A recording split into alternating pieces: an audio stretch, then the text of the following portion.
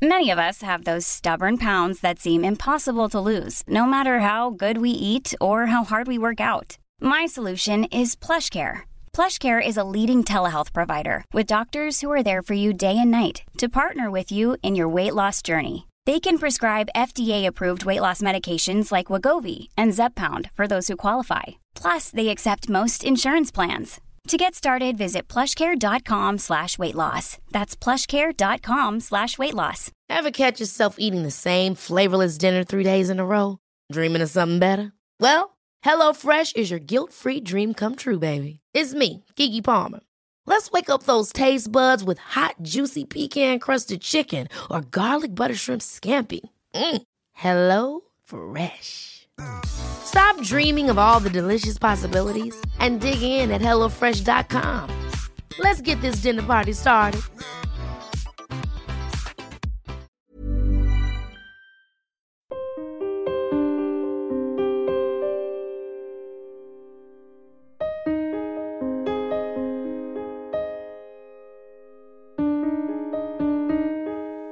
Hello and welcome to Secure the Insecure episode 20. This is the podcast where I say it's okay to not be okay. I'm Johnny Seifert and every week I'm joined by one very special guest. Sometimes famous, sometimes not, but they want to educate you into their insecurity.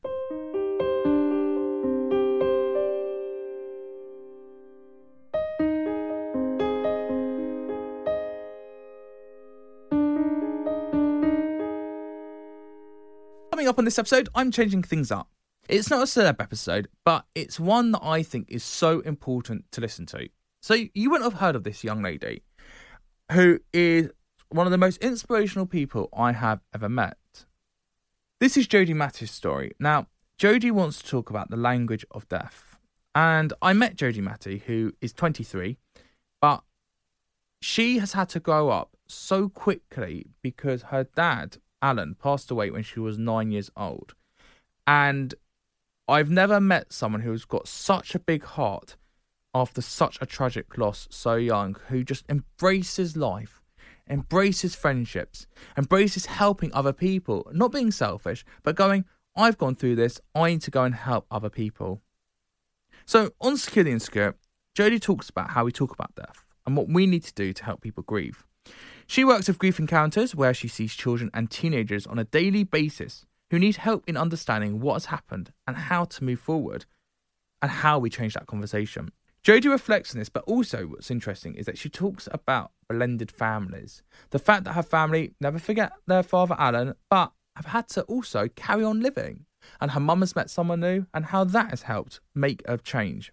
So to begin with, I wanted to go back to her childhood and what her family structure was like. I was one of 3 siblings. I have an older brother and a younger brother, and my mum and my dad, so a family of 5. When my younger brother was born, my dad started feeling quite unwell, so he sort of kept it quiet for a bit, knowing that the excitement of Jack being born was what was to celebrate, you know, life, basically a baby. Anyway, a few weeks after Jack was born, my dad went to go have the check. He was 34 at this point. And when being checked, they got taken in again for a second visit to the hospital, and they basically confirmed to him that his bowel cancer had returned. And obviously secondary cancer is much more extreme, so routes of treatment was a bit more complicated at this point. So I feel that most of my childhood was probably with an unwell dad, as much as my photos and my videos and everything like that shows otherwise. I think when I really look back at it deeply, we really were all brought up with the unknowingness of what was going to happen to our dad. He was full of life, full of energy, full of strength.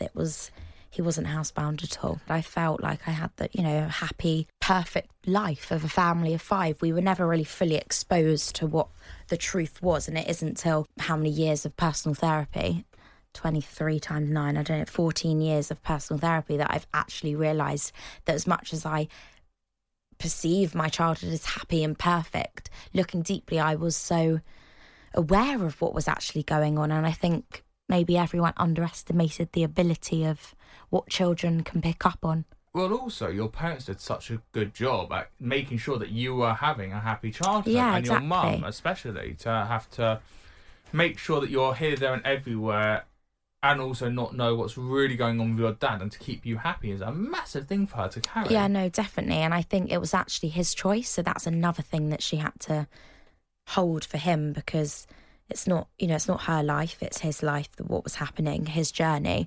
So she just respected that for him and let him not tell us the full truth. Do you think you should have known the whole truth? And it's very hard for you to understand it completely because of how old you are. I think there's ways. I think there's ways to tell your children what's going on, and maybe don't tell them to the extent it's at.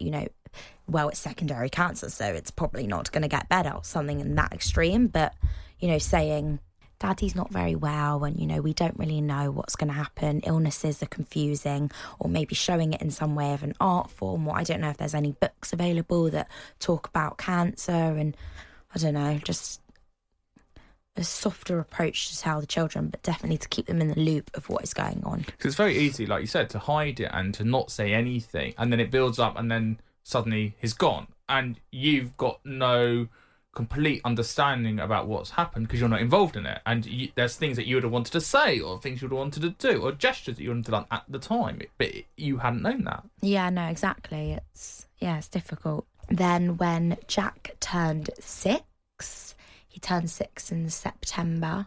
I think my dad moved into the hospice first week of January, maybe, so a few months after Jack turned 6. And you were 9 at this point? I was 9 at this point. My dad had celebrated his 40th birthday, which was, a goal of his to reach 40.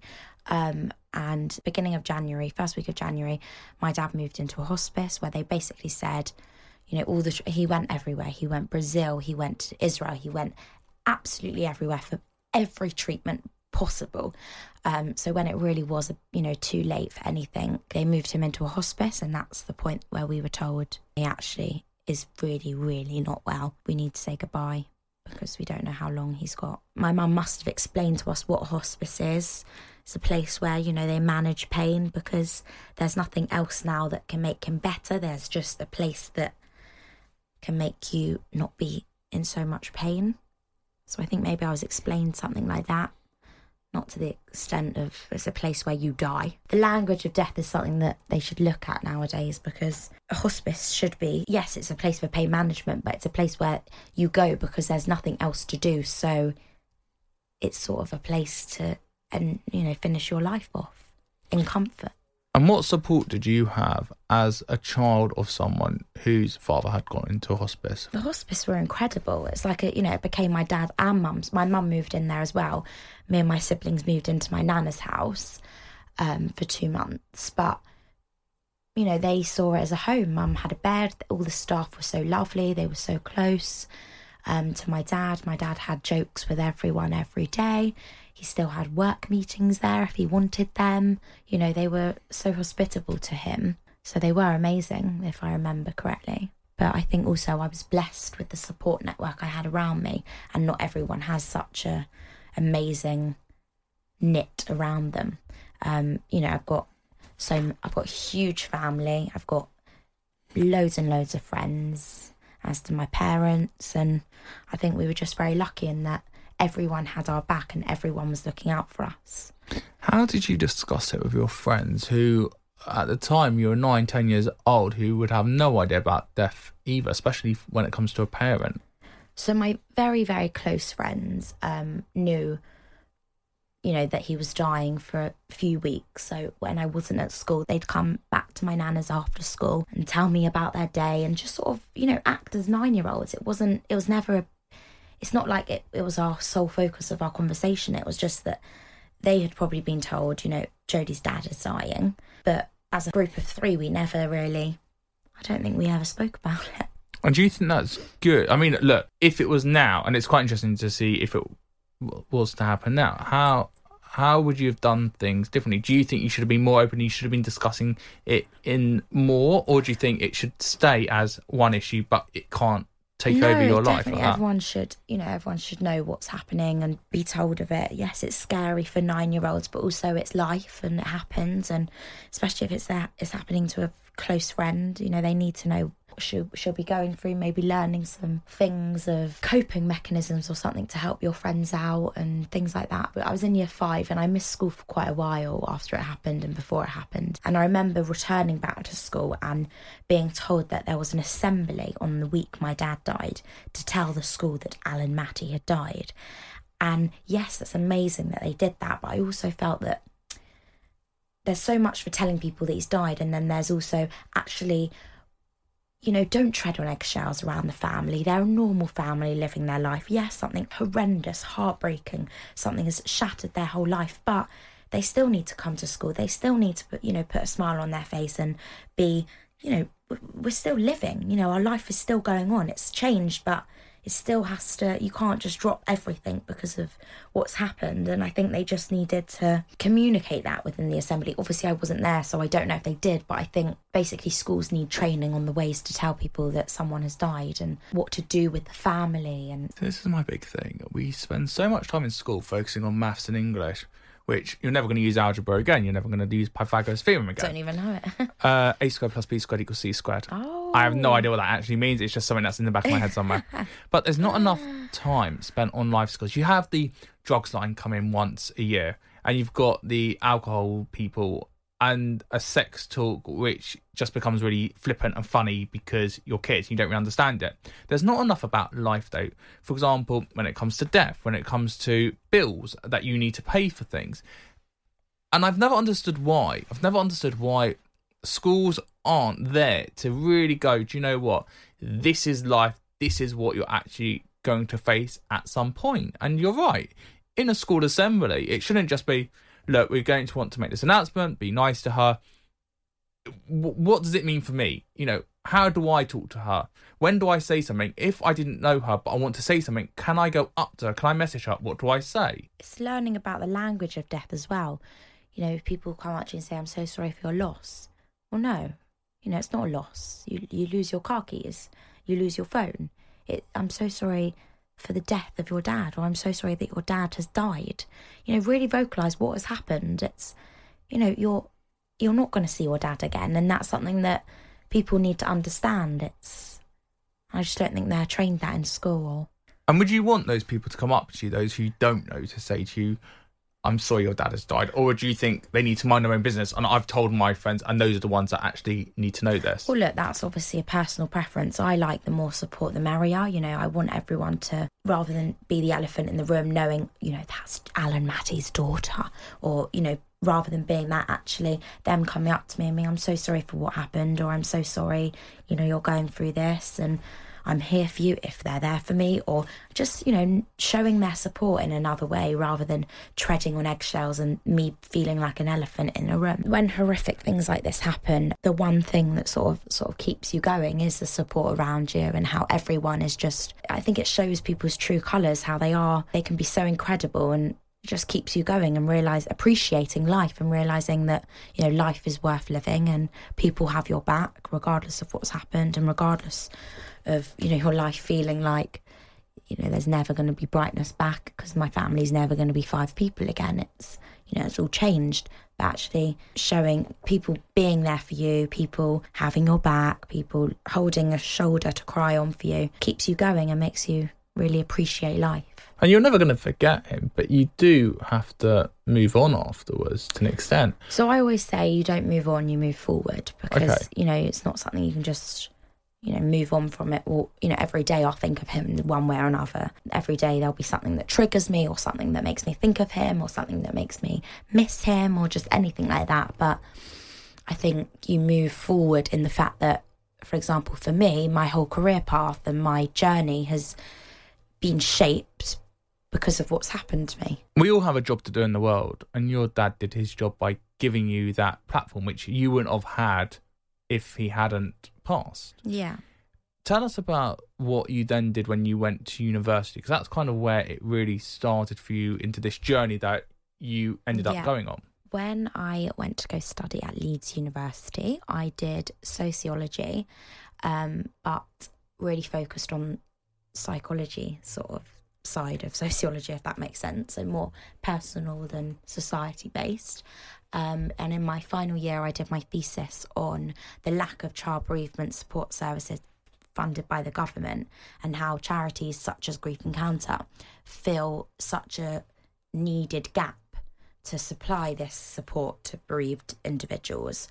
And this then led me to, realise the struggle that charities face by relying solely on people's pockets, people's donations, and it just made me think I actually need to do something, because this platform, this charity is unbelievable and people need this support. So, yes, I'm one person, but if I can be a little bit of a help to this charity, then I need to do that. So I left university, volunteered for them for 2.5 years, obviously working with bereaved children.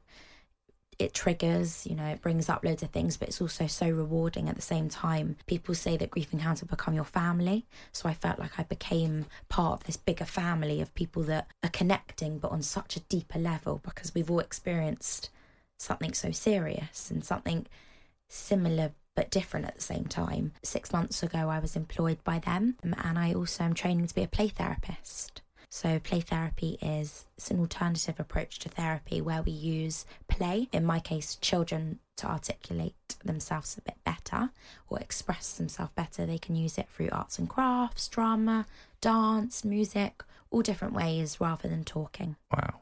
It's amazing because you're inspiring so many people and helping so many people. Thank you. And you're never really going to get the true thanks that you deserve, because the kids who have come to you are the parents who are looking for an outlet, and they've seen, look, Grief Encounter exists, we'll send our kid there, and you go and help them, and they're not going to come back to you in 10 years. They might come back to you in 10 years' time. It's too early to tell.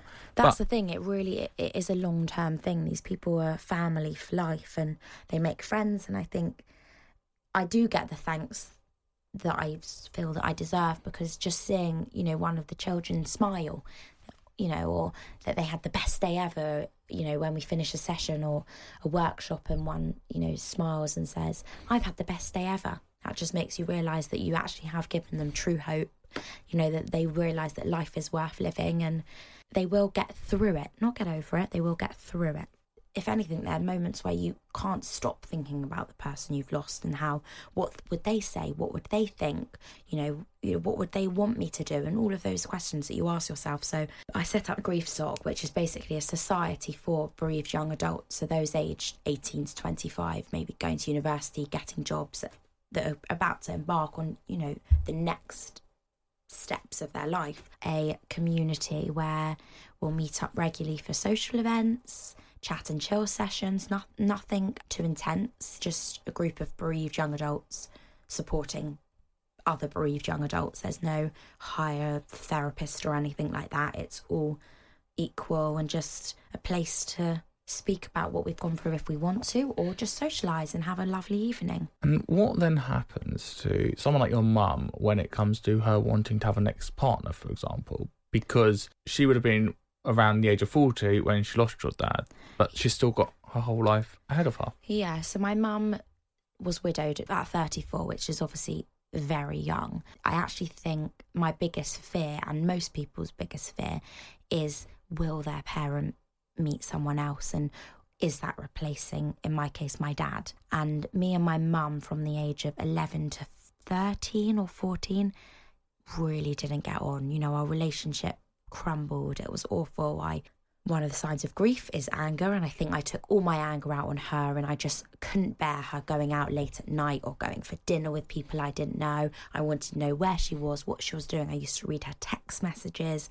I was, crazy, but when looking at it, I wasn't crazy. I was just fearful that my mum was replacing my dad with someone else. But now looking back at it, as my mum has remarried the most incredible man ever from New York, and I've got 3 new step siblings, it's realising that if the person, your parent, in my case my mum, chooses the conversation of my dad, then it's okay, because they know that if my dad was alive, then maybe this wouldn't have happened. But he just accepts us talking about my dad and how much we love him. It's people that shut down conversation of the spouse that's gone that are no good, because that is almost like they're replacing them, because they're shutting down the conversation of what's happened. Our dad, in our house, we've got photos absolutely everywhere of my dad and my step-sibling's mum, who they unfortunately lost their mum 6 years ago. And there's just pictures everywhere of both of them, because why shouldn't there be? It's not replacing. We still love Tina and Alan, but we also love Brad, and they love my mum, Leanne. I can't thank you enough, Jodie. Oh, thank you so much for being so open and educating, because like I said, it's if you've not been there, you don't know what to do when that happens to you. Yeah. And they always talk about the 5 stages of grief, but that's only one part of it. Yeah. Like you said, it's all about opening the conversation of exactly. it and all talking. So I actually feel that this was really helpful for me, speaking the truth and talking out, because that's, you know, the most therapeutic thing to do.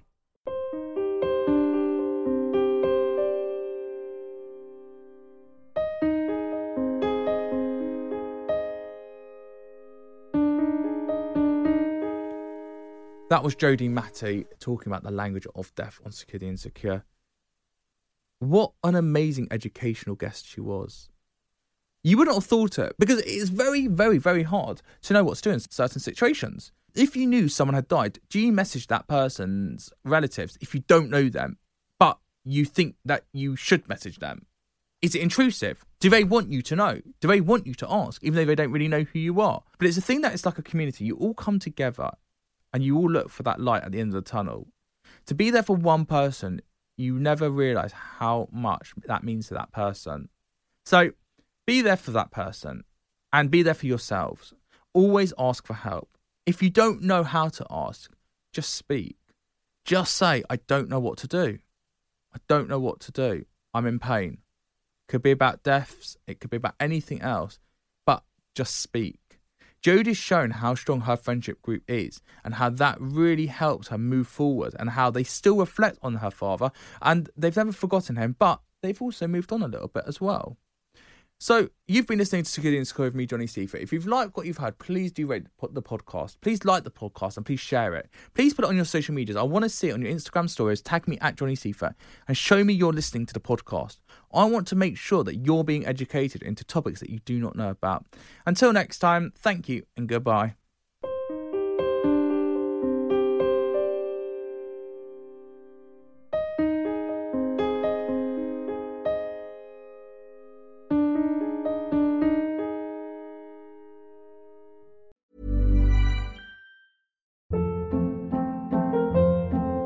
Hold up. What was that? Boring. No flavor. That was as bad as those leftovers you ate all week. Keke Palmer here. And it's time to say hello to something fresh and guilt-free. Hello Fresh. Jazz up dinner with pecan-crusted chicken or garlic butter shrimp scampi. Now that's music to my mouth. Hello Fresh. Let's get this dinner party started. Discover all the delicious possibilities at HelloFresh.com.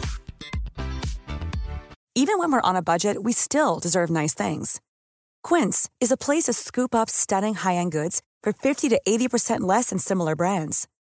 They have buttery soft cashmere sweaters starting at $50, luxurious Italian leather bags, and so much more. Plus, Quince only works with factories that use safe, ethical, and responsible manufacturing. Get the high-end goods you'll love without the high price tag with Quince. Go to quince.com/style for free shipping and 365-day returns. Imagine the softest sheets you've ever felt. Now imagine them getting even softer over time. That's what you'll feel with Boll & Branch's organic cotton sheets. In a recent customer survey, 96% replied that Boll & Branch sheets get softer with every wash. Start getting your best night's sleep in these sheets that get softer and softer for years to come. Try their sheets with a 30-night guarantee. Plus, get 15% off your first order at bollandbranch.com. Code BUTTERY. Exclusions apply. See site for details.